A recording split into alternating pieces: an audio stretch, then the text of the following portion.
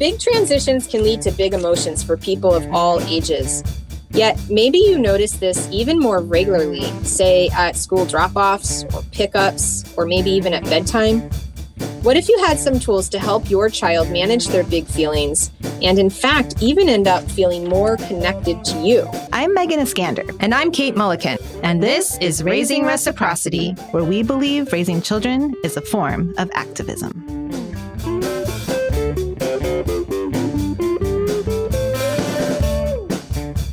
Thank you so much for joining us for our 5th episode. Today, we will be discussing ways to support your child's emotional regulation and your own too. We have 2 strategies to share with you today. But before we dive too far into that, I would like to just apologize to you for not getting any episodes out to you last month. We actually had recorded 2 episodes because we knew that I was going to be traveling. I got to have the amazing experience of going to Egypt last month, and we had recorded and we're planning on doing them while I was gone. And then it wasn't until after I left that we realized that we had some technological difficulties and those recordings didn't work. So that meant we didn't get any episodes out in October, and that was really disappointing to us. I'm sure to you too. So I want to apologize for that. We have a lot of content that we're looking forward to sharing with you, and I'm back and we're ready to roll again. So hopefully we'll be getting content out to you regularly, and we have so much to share, and I will share more about my trip and traveling with children in future episodes. But today we're going to be focusing on 2 strategies to help with emotional and stress regulation. And those are called special time and filling the bucket. So we'll go into that a little bit deeper.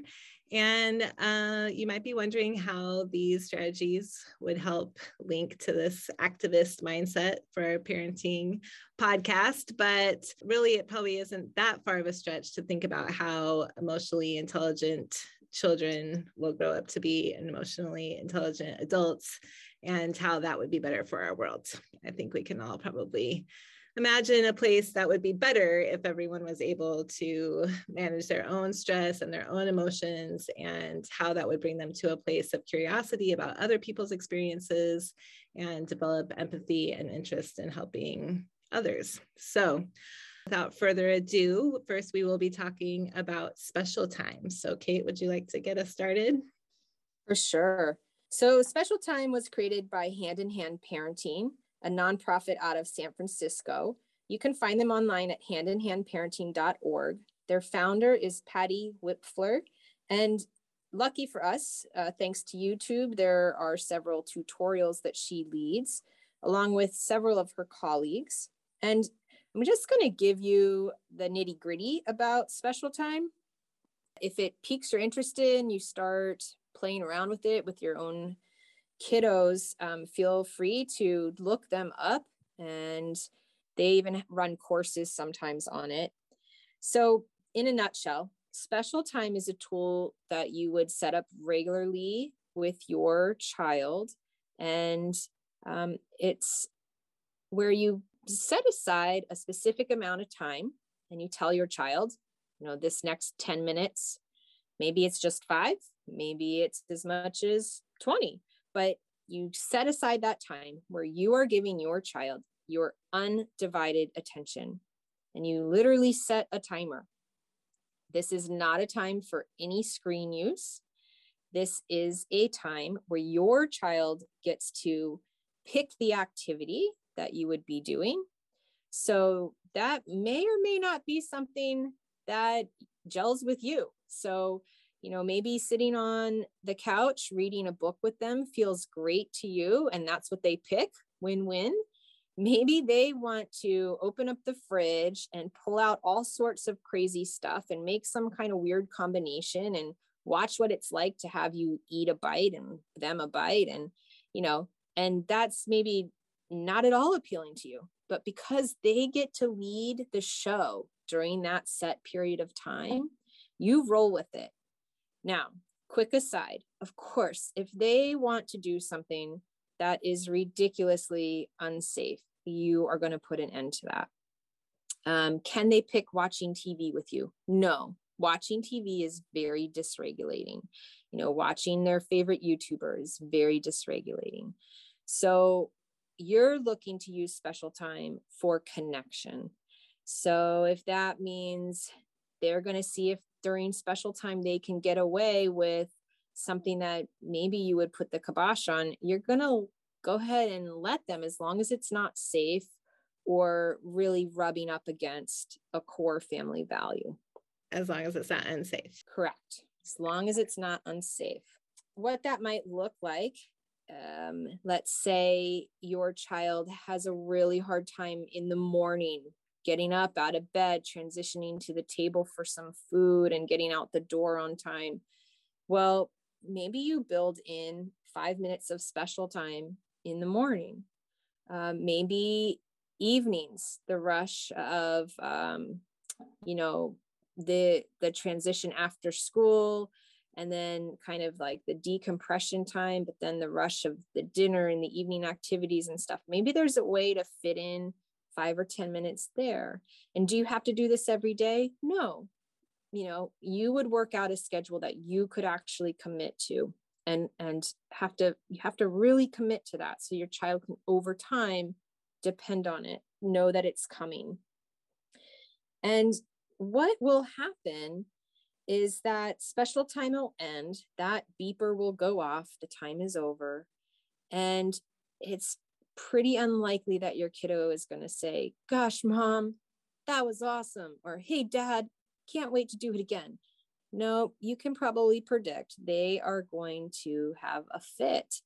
That fit could be a small fit, it could be a big fit, but you have to plan for the fact that that is going to take up more time.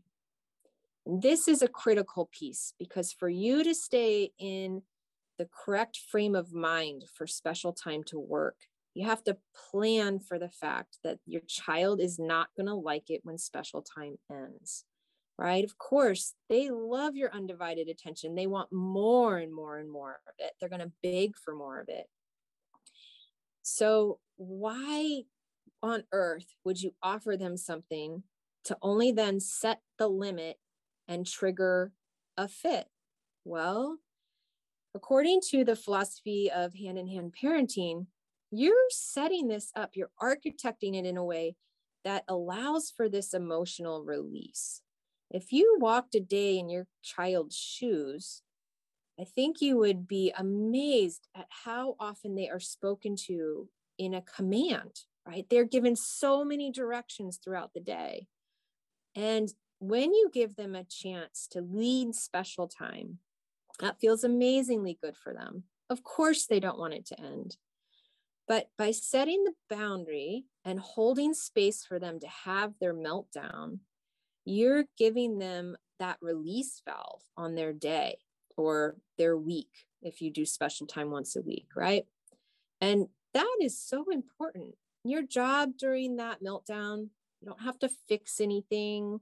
You're there to listen. Just hold space for them. Let them have that, like I said, the release.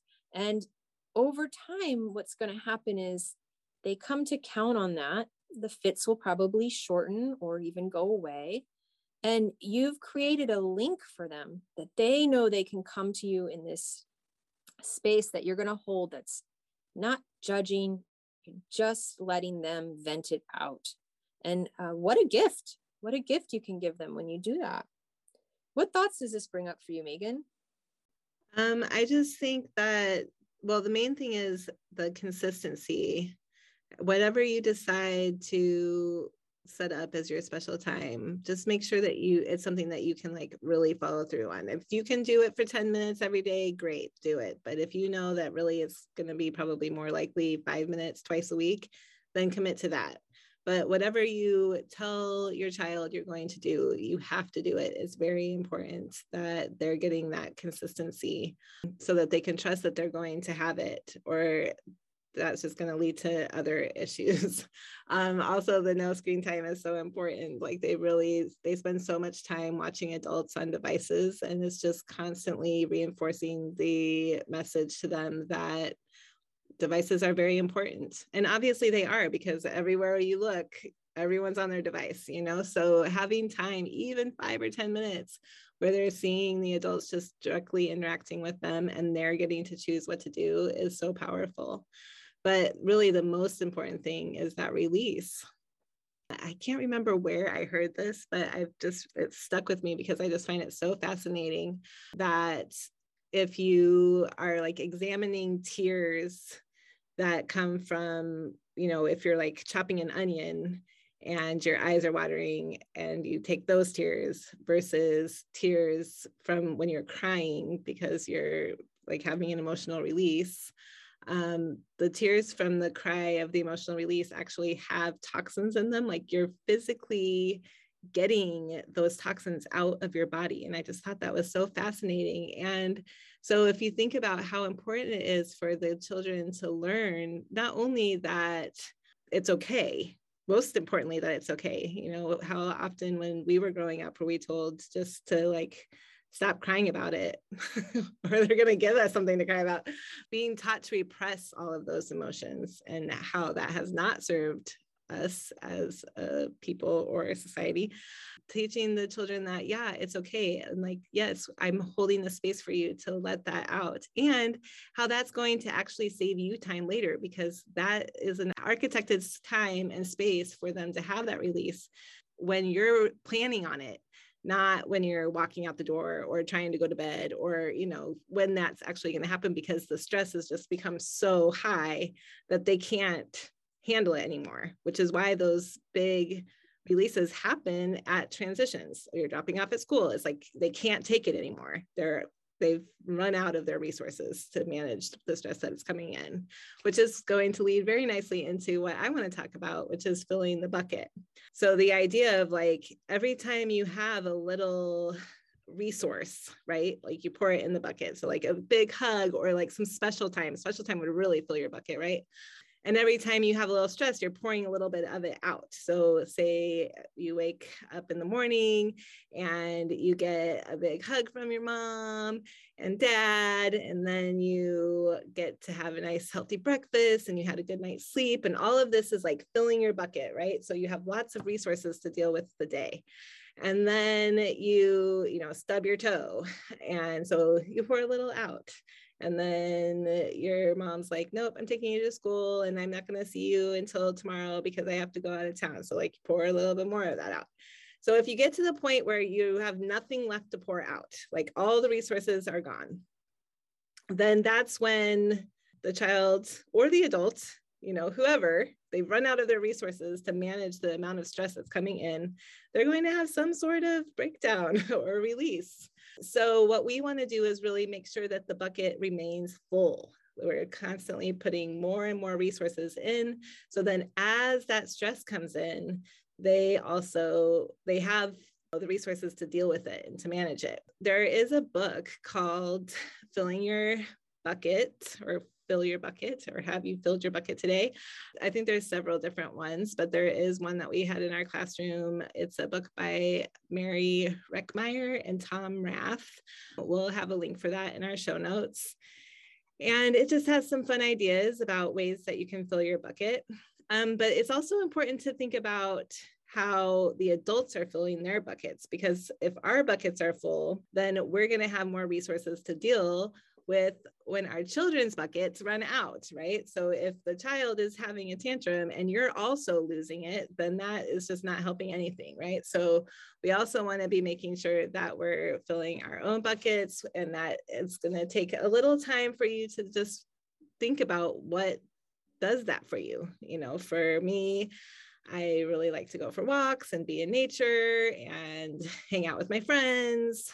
But for you, it might be like painting or playing video games or watching movies or whatever it is. I mean, we want to just think about the things that really fill us up and identifying those for our children. So for our kids, the best way to fill up our kids' buckets is to spend quality time with them. So the special time is the best way. But also just practical things like getting enough sleep, good nutrition, regular bowel movements, all of these things. Like if they're not getting those things, then that's going to be stressful. So we want to be giving them the resources so that they can manage the stress that comes in. What do you want to add to that, Kate? I wanted to say that in terms of the adults bucket being ready and full of resources to be available for your children, special time might actually be a scenario for you where it's taking some out of your bucket.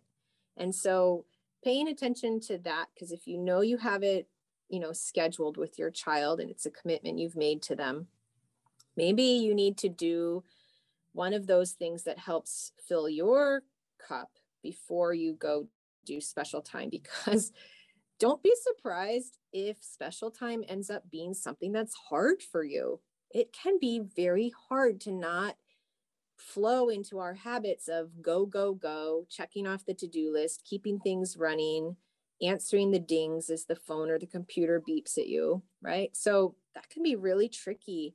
It can be a bit of a drain for some of us doing special time. So if you can think of something that helps resource you before you're making yourself available to your child for special time, these two ideas can go hand in hand in that way. And so maybe it is, checking in a call with one of your trusted, family members or friends or colleagues or whatever, it might be a treat of something that you get some quiet time or something that you enjoy indulging in.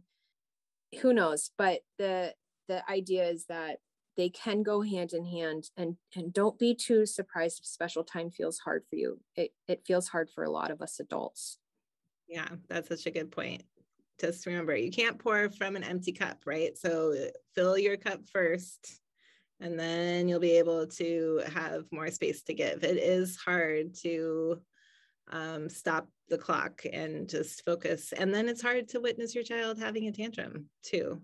But the more space and grace you can give to that growth in the beginning, the less you'll see of it as you're moving along, because they'll have their cup full enough that they'll be able to manage those stresses as they come in and know that it's safe to release it when they need to.